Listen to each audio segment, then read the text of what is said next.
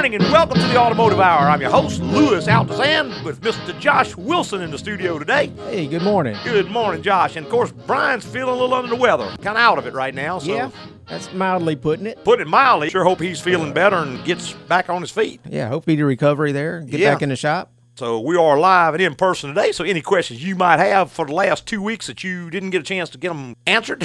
Wow, 2 weeks? That's right. 2 weeks in a row, boy. Yeah, we'll make up for it today. That's right. We're going to give you a lot of good information. Go ahead and give us a call. It's 499-9526. That's 499-WJBO. And, of course, just in case you don't get a chance to call in or something occurs to you during the week, you can always log on to the website. That's www.agcoauto.com. That's AGCO Auto. And easy way to remember that is Altazan's Garage Company. Just pop on there and see what you think. Got a vehicle question section, which has questions and answers already in there. Browse through it. You should be able to find something very similar to what you're experiencing. Yeah. It gets to the point where I just really don't get a lot of questions that aren't already answered. What we do is that during the show, people who call in, I generally make a note of the calls, and then people who email me, I make a note of their questions, and I try to add them to it, and it's gotten to a point now where there's very few that aren't already answered. Now, there's also the detailed topic section, which is a much, much more involved answer to a specific topic. For instance, there are things in there on preventing air conditioning problems. One of the very popular ones on transmission services. The correct way to have your transmission serviced. Correct. And what not to do. What not to do, what to do, what to look out for, all that. Another one I just added, just went online this morning, and is diesels and gasoline engines, sort of a comparison. Because I know a lot of folks are thinking about buying new cars and buying new trucks, and some of them are considering buying a diesel. So this gives you a little bit more information, and surprisingly, a diesel is not better than a gas truck. It's just different. It's a different technology for a different purpose. So if you have any interest in that, you might want to read that article. It'll give you a lot of good information. Everything in there from information on oil changes to information on how to set the air pressure in your tires. That's right. And continually adding more. All the time. Constantly update that. Basically every single day we add new stuff to it. So right. Pop on there and see what you think. It's www.agcoauto.com. That's AGCOAUTO.com. And we're going right to our phone lines. We've got John online. Good morning, John. Good morning. Great show, guys. Thanks, Enjoy it sir. every Saturday. Yes, sir. My question is, I have a 2008 Chevrolet Avalanche. Uh-huh. I know the 02s to the 07 Avalanches have had a lot of transmission problems. Has Chevrolet went to a 6-speed transmission to fix that, or is it the same transmission in all the models? They did go to a 6-speed. I don't believe it's in the 08 Avalanche. Does yours have the 6-speed, or are you still having the 4-speed overdrive? I believe it has an overdrive on it. It's a 2008. Yeah, I think you still have the same 4L60E that's been in it since forever. I think some vehicles do have the 6 speeds, but that's in the I know that's in the 2500 pickups, the 3/4 tons. I don't know what all half tons have gone to it yet, but I'm pretty sure your Avalanche still has the 4 And John, speed. One thing about that 6-speed that a lot of folks don't realize, when you go from a 4-speed to a 6-speed, you roughly got 50% more moving parts. The other thing is that when it does break, which eventually it will, people who's driving around a 2,000-mile truck today, that was a brand new truck one time. So even though you got an 08, you got to remember it's going to get old, probably not going to be quite ready to get rid of it. But if you have a 6-speed, you're going to jump from the $2,000 to $2,500 rebuild range up to probably a $4,000 to $5,000 rebuild range, which basically is going to total the truck. Yes, sir. So that old 4L60E had some problems, as you well know. Servicing it regular will help a lot with that. And if it does break, it can be fixed. That's right. At a fairly reasonable price. Right. If that one does, or when the time comes for it to break, the parts are readily available, and it can be built. The way I build it is much better and much more durable than the factory. You can correct the problems that it had from the factory. Right. The problems that it has, it's a problematic unit in some areas, but all of those areas get fixed, and then it's no problems. Yes, sir. Well, thank you for that information, and again, great show, guys. Thank you, Mr. John. You. Bye-bye. Bye. 499-9526 is the number. If you want to be part of the Automotive Hour, we would love to have you. And we've got Bobby online. Good morning, Bobby. Good morning, Louis. Welcome back from vacation. Well, thank you, sir. Enjoy the show, as always. Always a great show. 2 questions. First of all, I got a 1996 Mercury Marquis. Yes, sir. 103,000 miles, running really well. Uh-huh. Transmission has not been rebuilt. Okay. Keep it up pretty good. Mm-hmm. But, Louis, should I think about getting rid of that thing? And what about in light of this $3,500 to $4,500 trade-in? Does that change the AGCO economics on it? Not at all. Okay. Bobby, I would keep that car. At 100,000 miles, you are probably only about halfway through the life of the car if it's been taken care of. Okay. So if you stop and think about it, this deal, it really kind of drives me nuts, the way our government approaches things. Let's throw some money at a problem and all that. What that is really creating is a whole lot of folks who maybe had a car that they could afford and a car they could drive are now, because they can get $3,500 back, go and trade for a new car they can't afford. Sort of like the same thing happened with our housing market, where we enabled a whole bunch of people who maybe really shouldn't have bought a house to buy a house, and then we ended up buying them all back. Sort of the situation that we're getting into there, and it seems like the same song and dance to me. That car, if it's been taken care of, you've got probably another 100,000 miles in it. Now, the other side of the coin is, if you're just tired of the car, you're ready for something else, well, that's great. Life's too short not to have what you want. But from an economic standpoint, Bobby, no matter what you spent fixing that car, it's not ever going to come close to the $20,000 you're going to be out buying a new car. I mean, when you stop and you think about it, almost anything you buy now is going to be in the $25,000 range. So even if you get $4,500 back off, which is the maximum, you're still $20,000. By the time you put tax, title, and license, you're $22,000 to $24,000. Just the sales tax is going to eat up about $3,000. Yeah. Of that money right back again, and that goes for absolutely nothing. I mean, what are we getting for that? Yeah, I tell you what, I take care of things. Listen, I put about 8,000 miles on a year, so I mean, this thing will outlive me. It looks good enough, and I like it. I got another car that's my wife's car. That's a primary car. Mm-hmm. Yeah, okay. Well, like I said, I should have called up and said, Louis, I'm thinking about buying something. Talk me out of it. So. Yeah, well, it's one of those deals that, I don't know, our society in the past has been sort of buy it up, use it up, get rid of it, and move on, which is kind of what got us in the debacle that we're in now. I remember my mother taking a piece of tin foil that we wrapped sandwiches in, washing it and folding it and putting it back on the shelf. Because it could be used again. Now, how many people would do that today? Exactly. But she lived 87 years and still doing real good with that theory of operation. So, yeah, I just don't believe in just ditching a good car. Yeah, that's a real good car. That is a real good car. You are not going to get a car like that anymore. Right. You're talking a full-frame vehicle. Real full-frame rear-wheel drive. Rear-wheel drive, solid motor, solid transmission. And it gets good gas mileage. That's the thing. Yeah. Technically, you probably wouldn't even qualify for the rebate thing because that car already gets too good a gas mileage. Right. Well, maybe so, because I'd be thinking about going to another Marquis. I kind of like them. I think that for the value, and I think they've dropped the Marquis. It's no longer available. In 08, somewhere now, I know they don't make the rear-wheel drive one anymore for sure. No, I think they've dropped the whole name. Yeah, if you just got to have something new, what I would suggest is buy something a little newer, like maybe buy a 3-year-old car. This is 09, maybe buy a 2006 model if you just got to do it. And that way, instead of spending $30,000, you're spending about 12 to 14, then drive it another 150,000 miles. Okay, well, believe me, I'm a firm believer in the Altazan theory of economics. I mean, if I had 10 times the money I have, I wouldn't throw it around either. Well, that's it. You just don't do it. It's not worth it. And the car doesn't, a car is not me. That's it. I'm not my car. A car to me is a way to get from point A to point B. I would rather spend my time in Cancun laying on the beach. That's where I'm going to spend my money. Right, and like I said, the car keeps me out of the rain. A motorcycle doesn't, or I'd ride a motorcycle. That's right. You got it. Well, so one quick other question. I got a 2005 Honda Odyssey. I bought new myself, and it's been in great shape. I'm thinking about taking a 2,500-mile driving trip to the U.S. Should I use that car or rent another car? Tell you what, Bobby, could you hold on through the break? I got to take a little break, but I'll be right back with you. All right. We're going to take a quick little break and be right back with more. Just a guy here for AGCO Automotive with a little advice for those who overshare on Facebook. I know I friended you, but please, I don't need to know what you had for breakfast or where you just scratched. I don't need to know your Uncle Dominic's political beliefs or that your mom painted her kitchen the color called frosted fern. And for the last time, we don't care that your cat, Doogie Meowser, really looks like Neil Patrick Harris. Some more advice? In this tight economy, why waste money on a new vehicle?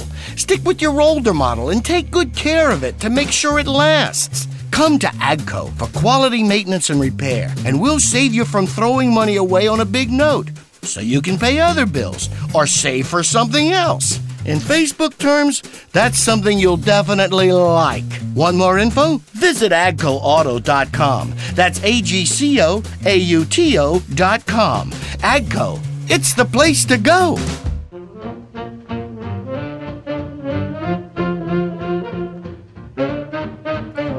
Welcome back. If you just joined us, it's the Automotive Hour. I'm your host, Louis Altazan, with Mr. Josh Wilson. Hey, between the two of us, we'll answer any automotive questions you might have. Why don't you go ahead and just give us a call? We're glad to try to help you out and try to point you in the right direction. And just before the break, we were talking to Bobby. What was the question again, Bobby? Getting ready to take a driving trip to the U.S., mostly interstates and things like that, about 2,500 miles. I got a 2005 Honda Odyssey, got 48,000 miles on it. I think it's in great shape. The thing is, I don't kind of like to baby my cars and that sort of stuff. If I rent a car, it's going to cost me $470. Should I rent a car or should I take my own car? I would have absolutely no reservations whatever of hitting the road with that car. Now, what you might want to do is to bring it in, we have a service called a trip check. And that's where we will go through and we will check things like, for instance, any codes in memory, any pending codes in memory. We check the air in all the tires, check the spare tire. We check all the brakes, hoses, belts, basically anything that might give you a problem on that trip. And we can give you a complete bill of health before you ever hit the road. Maybe if there is a problem, we can tell you about it beforehand. But 48K on an 05 model, I wouldn't have any problem at all. I mean, my car, I've got an 05. I've got probably 75,000. I hit the road all the time. I've been all over the country in it. Yeah, I'm not concerned about the car's reliability. I'm just saying because it rocks and on just wear and tear of the car. But I'm thinking of doing it because I like the car so much. And, if something happens to a rental car, you got to pay for it anyway, too. So. Well, that's right. You're going to pay for it, and you're going to pay for loss of income to the rental company and everything else. So, yeah, I wouldn't have any problem at all with that. That's kind of what you bought the vehicle for. Yeah. Well, that's what people tell me, but I like the grandma on my car too bad. No, I just changed the oil. I got about 800 miles on the oil. Do you think it'll go 2,500 without a need for a change? Oh, yeah, on a trip. See, when you're running like that wide open, you could go easily 4,000 or 5,000 because that's not the same as in-town miles. Right, that's called the Louis Altazan Easy Mile. That's right. When you're on a trip like that, man, you can just go and go and go because you can be running 70 miles an hour, 8 hours a day. I mean, that all will be like brand new when you get back. Okay. That won't be any problem at all. Okay, Louis, take care. You guys have a great time. Okay, again. Bobby. Welcome back. Thank you, man. Bye-bye. 499-9526 the number if you want to be part of the Automotive Hour. And we've got Charles on the line. Good morning, Charles. All right, sir. How are you, Louis? I'm great, sir. Thank you. I have a 98 Grand Marquis, and it had an air conditioner problem about 3,000 miles ago. Okay. The electric cooling fan on the radiator up there yes, sir. was working, and I found out it had a burn contact on the plug on the harness. Okay. So I replaced that and gone 3,000 miles, and it quit again, and I see that this plug is burned. That was very predictable. What happens, Charles, the reason that contact burns is because the motor is drawing too much amperage. That's what I was going to ask you. Yes, sir. The bushings go bad in the motor, and it starts to pull too much amperage. Usually anytime you see a burn connection, that is a symptom of the problem and not the actual problem. Okay. So what you're going to have to do, fan motor. Exactly, and if you want to verify that, there's a little device called an amp meter that you can put on the line and measure the amperage. It's supposed to have a sustained amperage of about 10 amps. Normally, they're pulling closer to about 30 when that occurs. So you got 3 times the amount of amperage the connector can stand, and it'll burn those connections up. But almost any time you see a burn connection, look at the load, and that's where your problem's going to actually be. Okay. All righty. Thank you very much. Thank you, sir. Bye-bye. Bye-bye. 499-9526 number. If you want to be part of the Automotive Hour, we would love to have you. And we've got Ken on the line. Good morning, Ken. Hey, Louis. How you doing? Doing great, sir. I've got a 2005 Chevy Avalanche, and I have a couple of quick questions. Sure, go ahead. The first is regarding oil. The recommendation, I guess, is to change the oil every 3,500 miles or every 3 months. I use synthetic oil. I've stopped driving this truck very much. I maybe drive it 500 miles a month now at the most. Okay. Is it necessary to change it every 3 months or go longer? Ken, when you don't drive the truck, believe it or not, that's actually a lot worse on the oil than if you do drive it. The reason being, the way oil works is that it not only lubricates the engine, but it also cleans the engine, does a lot of other things. You crank up an engine, the ambient temperature outside is, say, 90 degrees, which is real cold for a piece of iron. It gets up, it starts going up to 100, 150, 175, 200 degrees, and then you shut it off. Now, what happens to something that's hot when it cools off? Moisture is going to form on it. Now, the moisture is going to condense in the crankcase. The oil is going to pick it up, and it's going to try to hold it in suspension because that's what oil does. Next time you crank it up, same cycle, same cycle, same cycle. Now, the way oil works is that if you get it up to, say, 212 degrees, say, a 30-mile trip, water and moisture in it all is going to boil out, and the PC system is going to suck it out in form of steam. When you're not driving it much, that doesn't happen. So it stays in the oil and starts turning into acid. So that's why you need to actually change your oil more often when you don't drive it. Now, if you use it synthetic, you could probably get a little bit more out of it. You could probably go 6 months on it, but I would not try that with regular oil. Okay. Given the fact that synthetic's more expensive than regular oil, yes, to change it based on time rather than miles, would I be better off to switch back to regular oil? Probably so. Economically speaking, the reason to use synthetic, there are a lot of reasons, and I do use synthetic in my vehicles, but economically speaking, they're still not going to average out. Because, see, synthetic oil will get even dirtier than regular oil because it's a better detergent.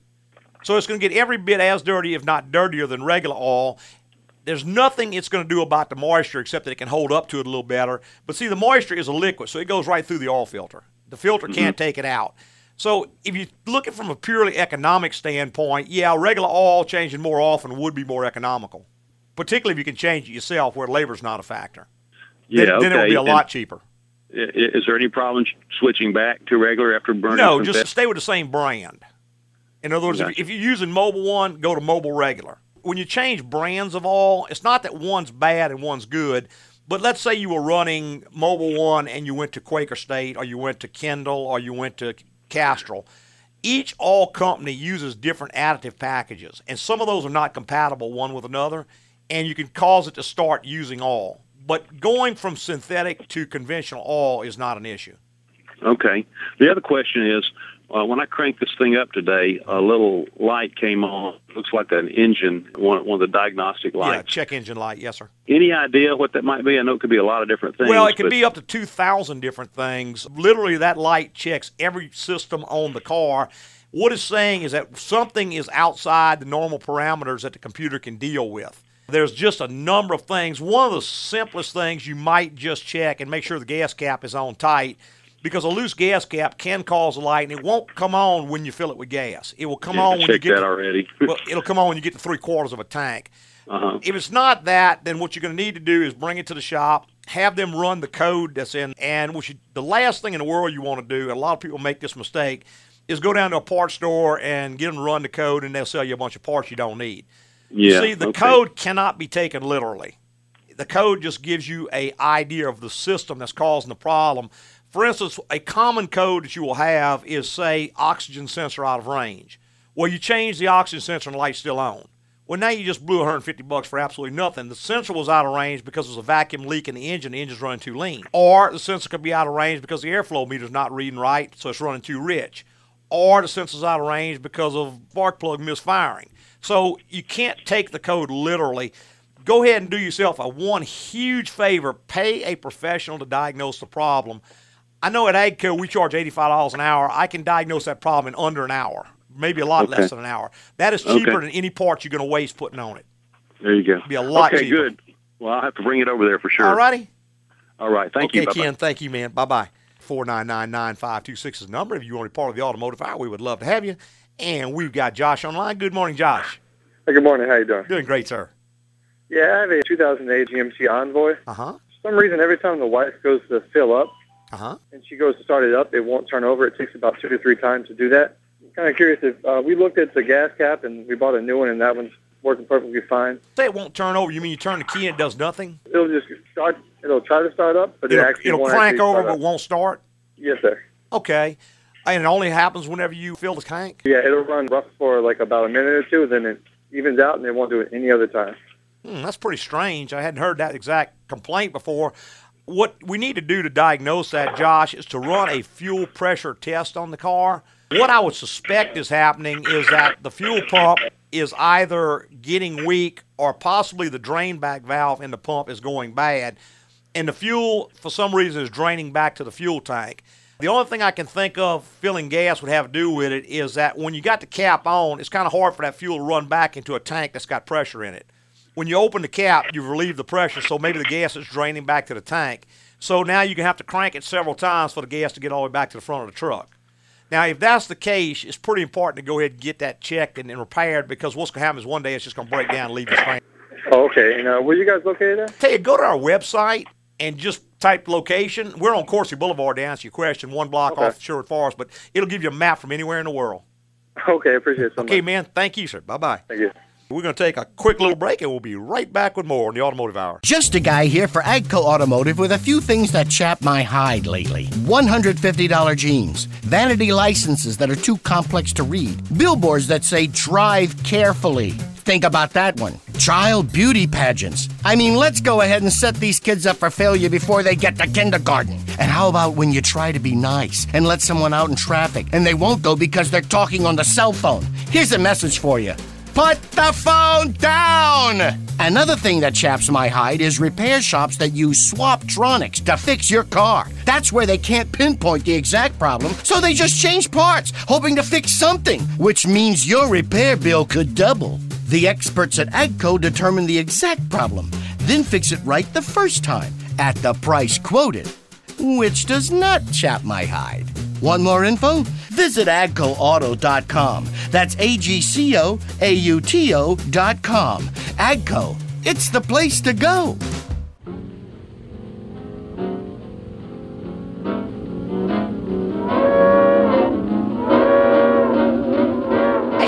Welcome back. If you just joined us, it's the Automotive Hour. I'm your host, Louis Altazan, with Mr. Josh Wilson. Hey, between the two of us, we'll try to answer any automotive questions you might have. Why don't you go ahead and give us a call? We're glad to try to help you out and point you in the right direction. And we've got Adele online. Good morning, Adele. Yes, good morning. I have a Jeep Wrangler 2005. Okay. And when I go on some roads, not all roads, sort of shakes like the tires are not right. And anyway, my tires aligned. Yeah, see, I had a wheel alignment. Adele, it's not going to be a tire problem because if it were, it would do it on all roads. In other words, the tires don't suddenly get good on some roads and bad on other roads. So more likely what that's going to be is a loose part somewhere in the front end. And when you get on a rougher road, you start to feel it. And on a smoother road, you probably don't feel it. So that's more likely to be that kind of a problem. Should not be terribly difficult to diagnose. You would just need to get it to a shop. They'll jack it up in the front, support the load, and that way they can take the wheels and wobble them and see what parts are loose or part is loose. I would almost bet if it does it on certain roads and not other roads, it's probably going to be a component of some sort that's loose in the front end. How many miles are on it, Adele? 39,000. Okay, so low mileage. Has any work been done on the front end of the vehicle at all?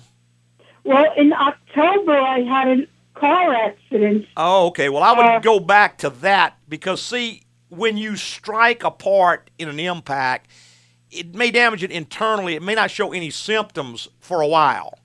That's very common. For instance, you get in a wreck and it hits the wheel and everything seems fine except that the wheel bearing has a little spot in it. Well, it doesn't go out right away, but maybe 3, 4, 5 months later, the wheel bearing will fail. When it fails, it starts shaking. See, so what you could do with that, almost every legitimate insurance company that I know of will allow for that. They will make what they call a supplemental claim. In other words, it's damage that showed up after the fact. And they're familiar with that. So I would just take it back to whomever repaired the vehicle, tell them what problem you have them look it over. They'll call the insurance company, and then they'll come back out, and generally they'll cover that as a supplemental claim to the original damage. Well, thank you very much, sir. All righty, ma'am. It's been a great help. Well, thank you, ma'am. Bye-bye. Bye. 499-9526 is the number. If you want to be part of the Automotive Hour, we would love to have you. And we got Karen on the line. Good morning, Karen. Good morning. I have a 2002 Buick LeSabre and not having any serious problems with it, but I'm wondering, I'm kind of getting tempted by this cash-for-clunkers idea. Yeah. And I'm wondering, how do you know if your vehicle qualifies? Is there a website you can go find? There is, and if you just type in cash for clunkers, it'll bring up the site. I think it's under National Highway Traffic Safety Administration. Now, from what I heard, I was doing some reading on it last night. From what I've heard, the fund is already bankrupt. It's already done. They've already spent all the money. Well, actually, Congress just added, I think, $4 billion more to it. Oh, or boy. at least the House did, and I think the Senate's going to vote on Monday, and it's a very popular item. Karen, if you want a new car and you're ready for a car, that's all well and good. But when you stop and you think about it, your LeSabre probably gets about 28 miles to gallon on the road and probably gets about 20 around town. You may not qualify at all. If you do qualify, you're going to qualify for the minimum amount. the minimum amount will not even pay the sales tax on a new car. Right. That's kind of what I'm thinking. And then you're stuck with 5 to 6 years of note on a car. That's kind of what I've been thinking this morning, but I just wanted to, because I don't want to go on the lot and get tempted. Tell you what you do. There's this article on my website called AGCOnomics, Stimulating Your Family's Economy. Okay. And go in and read that little article because it addresses this, and there's several other articles listed under it that are on this exact topic. If the car you have is in good shape, it does what you want, then that car may very well last several more years. If you have any doubt in your mind, what you may want to do is bring it in. We've got a service we call a general inspection. We can go through and tell you everything that's not only wrong with the car, but things that are fixing to be wrong. Okay. Now, I've checked cars and told people, yeah, you need to trade this car because it's fixing to have big problems. And I've checked other cars and said, hey, there's nothing wrong with this car. It'll go another 2 or 3 years. Okay. In today's uncertain times, I mean, nobody knows what's going to happen. Do you really want to be tied up on new car notes if things really drop out? That's what I've been weighing. I'm not sure, but I'll be honest with you, I'm not sure I want to. I figure I'm going to have to replace this car in about 3 to 4 years tops. Right. And I'm trying to figure out, is it better to be paid off on one when I'm 60 years old, or is it better to be entering into a note when I'm 60 years old? Well, I can tell you I'm 60 years old. Everything I own in this world is paid for. My house is paid for, my car is paid for, my business is paid for, my inventory is paid for. Everything that I own is paid for. And the way I got there was by driving old cars. Okay. That's how I got there. Yes, ma'am. Appreciate it. Thank you. Bye-bye. All right, 499-9526 number if you want to be part of the Automotive Hour. And we've got David online. Good morning, David. Good morning. How you doing this morning? Doing great, sir. I wish I could say the same thing. You know how I got there? I got there by driving 10-year-old cars and saving the difference. Well, this one I have is a 96 Bonneville. And I was going to trade it in, with a cash-for-clunkers and everything. Well, guess what? Now the engine's starting to seize up on it. And they won't take it with the engine not running, which makes a whole lot of sense. They're going to crush it anyway. I don't think that bill is designed to do anything but try to help the United Auto Workers who basically elected a lot of our political officials. That's what it's really geared to do. Technically, if you want to help the people, you give them some money to go get the car that got fixed. Right. That would help people a whole lot more, but that's neither here nor there. Yeah, kind of ironic that if the car's not running, they won't take it, huh? Right. They're going to crush it, and recycle it and everything. That's right. But the day before it went into effect, the engine quit on it. It started seizing up. It's got 240,000 miles on it, so I got my money's worth. Are you sure that it's seized up, or did it just quit running? Well, I took the plugs out, and I can't even hardly turn it over with the Can't turn the motor with the plugs out. Okay, yeah, well, that sounds like it. So, I was thinking maybe I could go in and swap out the bearings in it, and free it up, but I'm not sure. I don't want to sit there and start getting into a bunch of work. Right. There are so many of those vehicles and those engines out there. I mean, I would think it would be more cost-effective to get a good used motor, and you can swap that out. Right now. I mean, there are a ton of those vehicles. I've been calling Browns out here in Denham. That little 3.8-liter engine, they use it for 1,000,000 years. It's a pretty good engine. You could probably check around, like Josh said, maybe find a used motor for it. Or, like you said, the car really doesn't owe you anything at this point. Even if you give it to St. Vincent de Paul and just go buy you a 3-year-old car somewhere, you're going to be so much ahead. The body is in great shape. I mean, it's a beautiful car. I've got new struts on it and everything. Well, if you love the car and it's in great shape other than that, then you could probably pick a motor up for $1,000, $1,200 somewhere. If you can do the work yourself, as far as putting it in, you can be real cost effective. I mean, if you got to pay somebody to put the motor in there, it's going to be a lot more money. But my buddy works at the junkyard, the salvage yard, should I say, and he can let me have one out of a 05 once he gets it, or 04, something like that, for around $700, $800. Oh yeah, well, particularly if you can do the work yourself. I mean, that's going to be. If you stop and you think about it, David, where are you at right now? You got zero. You got nothing. If you let's say you put $3,000 into the car. You drive it for 3 years and you can still sell it for $3,000. Still get your money back out of it. Right now you got zero. You think I could get $3,000 for that 96? Oh yeah, in running condition, absolutely. There's a ton of people that's got $3,000 and needs a car that runs, is willing to pay that for it. Well, do y'all put used engines in? I can, yes sir. All right, because I might do that because I don't feel like I'm 54 years old, just had a heart attack. I don't want to go through that stuff again. I understand. People do it every day. But let me see if Glenn can find me a motor for it. Okay. I might bring it down there to you. All right, well, just let me know. All right, thank you. All right, sir. Thank you. Bye-bye. 499-9526 the number. And we're going back to lines with Rick. Good morning, Rick. Yeah, hello. How y'all doing? Doing great, sir. I have a 92 Toyota Tercel. Has 186,000 miles on it. Had it checked, and one of the cylinders was not firing, no compression. And I'm wondering whether or not it's worth to either fix it. Some say you can't. You have either it can't, or they just don't want to do the work, or replace the engine. So I'm asking you guys, what should I do? It's a good little car, 7 gallons of gas. That's about all you can put in it. I can probably go 10 weeks in it, but hey, as far as driving it, but I mean, it's a good little car, so I'm just wondering. It would depend, Rick, on why it doesn't have compression, because there's a number of reasons. For instance, if it doesn't have compression because it's got a burnt valve, which is one common reason, that can be fixed relatively easily and relatively cost-effective. Now, if it doesn't have compression because it's got a big hole in top of the piston and the cylinder wall scored up, well, then that's a different matter. And it's not all that difficult to determine. What they would do is they should do a compression test. And not only that, but do a wet and dry compression test. Now, what that means is you take all the plugs out, you crank it over, you measure the pressure in each cylinder. Okay, now let's say you've got 150 pounds in 3 cylinders and 80 pounds in the 4th cylinder. Next thing you would do is take a little light oil, say 30-weight oil, and squirt just a little bit down the cylinder and then run the test again.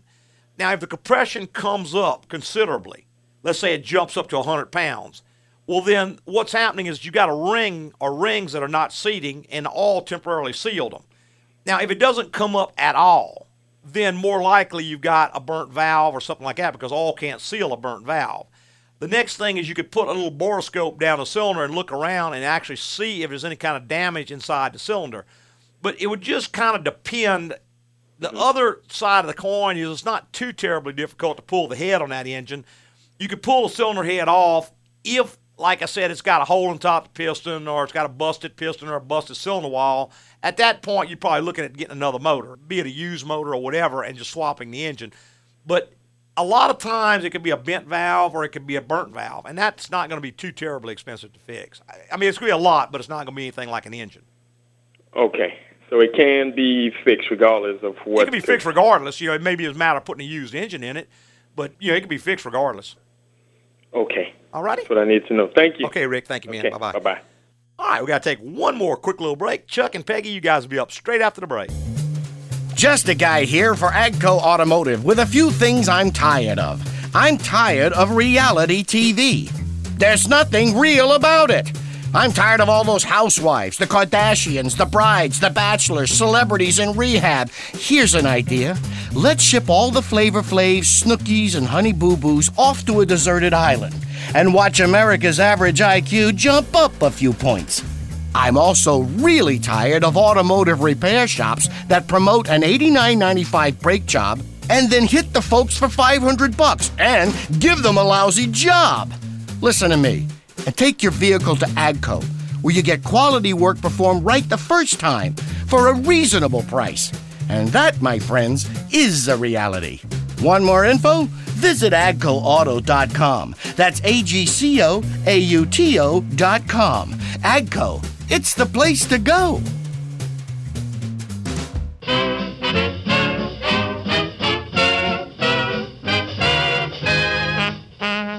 Hey, welcome back to the final segment of the Automotive Hour. I'm your host, Louis Altazan, president of AGCO Automotive. I've got Mr. Josh Wilson, our transmission guru, with me. And, of course, Josh, you didn't get a chance to say a whole lot this morning. Not too much. I'm doing good, though. Yeah, you all right? Let's go back to our phone lines. We've got Peggy's been patiently holding. Good morning, Peggy. Hey, Louis, thank you for taking my call. Yes, ma'am. This is probably a silly question, but I have a 2005 Chevrolet Trailblazer. Okay. And 2 days ago, my car's running fine. There's nothing wrong with the car, but the gas needle, on the front showing full yes, or ma'am. empty, it's stuck on full. Okay, that's pretty And common. I know what you're going to tell me. I'm going to have to bring it in, and I'm going to. But is there anything you can do either under the hood or somewhere to dislodge it? Or Probably not, Peggy. If turning the ignition on and off a couple of times doesn't move it, I've because tried that. it's not mechanical, it's electronic, so it's not like anything. It's got a little servo motor that actually drives that gauge, and it's fed by a 5-volt reference, which comes from the computer, which is fed by a sender unit in the tank. So it's not like a mechanical device that you can do anything with. Yeah, the other gauges are fine. It's of all the gauges, it would have had to be, I would almost bet you it's going to be the dash gauge if it's stuck on full. They've had a lot of trouble with those on the newer Chevrolet products. Those instrument panels, they actually recalled it on the Chevy pickup truck for that exact problem, but not on the Trailblazer. Okay. Even though it's the same servo motor on both of them. Okay, well, thanks a lot. All righty. Thank you, Louis. Thank you, ma'am. Bye-bye. 499-9526 number if you want to be part of the Automotive Hour, and we've got Chuck online. Good morning, Chuck. Yes, I was calling about, I got a '07 Ford pickup. Yes, sir. And I had my brakes done at 39,000. I mean, they were, I don't know what happened. Shaking real bad when you brake? The guy said he could not turn the drums rotor at a shop. Can you turn those drums? No, sir, they can't be turned. Uh-huh. That's what I thought. Mm-hmm. Ford has had a tremendous problem with down their pickups. They've actually revised those rotors about 6 or 7 times, revised the pads, come out with a new rack and pinion, come out with new wheel bearings. Some of the earlier model ones, there was about a $4,000 or $5,000 service bulletin on things they wanted you to change to try to fix these problems. It's one of those sorry issues about buying a new car and you won't have any trouble, but you don't realize all the stuff like this, the poor engineering that goes into some of these newer cars. Yes, sir. But is it shaking when you brake again?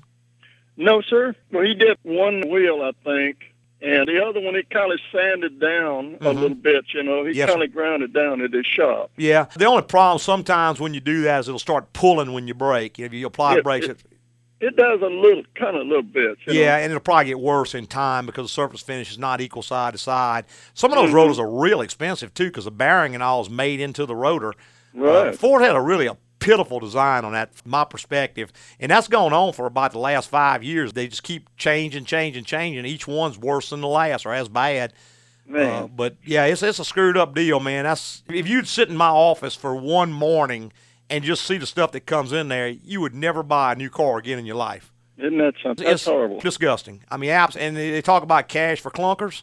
Yeah. Man, I hate to see what's going to be happening with these ones they sell now. They're clunkers when you buy them now, boy. Listen, one other thing, yes, sir. Quickly. Do you change the transmission fluid and filter? Absolutely, yes, sir. Okay, I got about 49,000. I've been putting it on. Good time to do it, yes, sir. I'm going to Houston next week, toward the end of next week, and what would be a good day to come in, Monday? If you give Elaine a call, she could schedule it for you. I know we're extremely busy right now, so call her early Monday morning. Maybe it's 7 o'clock or so. Okay. Because I know we're just about booked up for the whole week already. Give her a call real early, and we'll see if we can get you in there. Thank you, sir. All right, Chuck. Thank you, man. Bye-bye. Bye-bye. 499-9526 number if you want to be part of the Automotive Hour. Just in case you didn't get a chance to call in or something occurs to you during the week, you can always go to the website. That's www.AGCO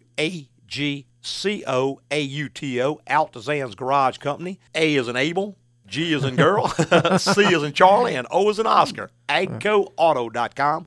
Boy, there is a ton of information in there. I mean, more than you could ever. You get tired of reading before you exhaust the. That's right. Like the previous caller, there's a big section on the transmission service. Removing the pan, changing the filter. We'll actually cut his filter open and make sure there's no excessive debris in there before he goes on a trip. Correct. Any signs of future failures. So really, really good service when you're getting your transmission service done. Well, the difference between a transmission service, a real service like we're talking about, and say a flush, which a lot of people are doing nowadays. A flush, they don't test drive the car. They just pull it, hook a little machine to it, run some clean fluid through a dirty transmission. That's it. That's right. And he would have no idea what kind of shape the transmission was in. Whereas when we do it, we actually go through the extra steps of cutting the filter open and actually looking to see, is there any needle bearings or any washers or anything, any pattern failures that something that's going to be a problem. Right, see a sign of. A lot of times, too, I know you'll say you'll go in and retorque the valve body bolts, maybe adjust a band, and actually prevent a problem, prevent a failure. A particular problem on Fords, or not really a problem, but that's one of the more common ones that the valve body bolts do come loose on. Real common on the Fords. I think that gasket, the valve body gasket, shrinks up in time. Well, yeah, they used a very thick gasket, so it will compress over time, and then your bolts are loose. Right, and when that happens, you can develop a cross leak, which could actually end up burning the transmission up for something that could have been fixed during the service. During a service. But basically no extra charge during the service. Right. So, yeah, something you really want to think head about. off any future problems. Right. You never, ever want to flush. No, you want a true service where they're going to drop the pan, service the filter, service the fluid, and do a complete inspection. Let's go back to our phone lines. We got Mike online. Good morning, Mike. How y'all doing this morning? Doing great, Mike? sir. Enjoying y'all show. I bought a 2006 Chevrolet Trailblazer. Mm-hmm. I always been a Ford man most of my life because my daddy grew up and been around them, but I got a good deal on this one. I was just wondering, I hadn't had no problem out of it. I know there's anything that I need to look out for. What I do, I travel a lot. Mm-hmm. I travel probably 8 to 10 hours a day. Okay, good. And I put usually 40 to 50,000 miles easily in about, a year. That's perfect. Mike, that vehicle will last a long, long, long time under those conditions because vehicles love to roll like that. That's basically ideal conditions for a car. Yeah. You know, what I would suggest to you, Mike, you need to get that in about once a year. Just bring it to me about once a year. I can go through and I can tell you everything. Now, of course, you can do it yourself as well, but you're going to have to get the manual out and figure out what things you should be doing. There's several fluids that need to be changed. What the point is that you don't want to wait for it to break down.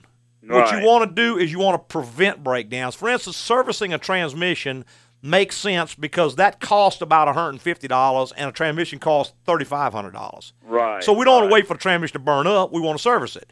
Right. You change the spark plugs because you don't want to burn the coil packs up. Mm-hmm. You change the fuel filter because you don't want to burn the fuel pump up. So instead of waiting until you've got symptoms and problems, get it in about once a year. Let me go through it. I can tell you everything it needs. We can do those things, and you could probably get 300,000 miles out of that vehicle the way you're driving it. Yeah, I've serviced the transmission, and they said that there's all in there synthetic. It is. It is synthetic? Mm-hmm. Okay. Yeah, Dextron 6. Dex 6. What about the rear end or the, Yes, sir. Definitely needs to be serviced. Right around 100,000 miles. Yes, sir. Okay, well, I've got 75 on, so I need to do that pretty soon. Yeah, it wouldn't be a bad idea.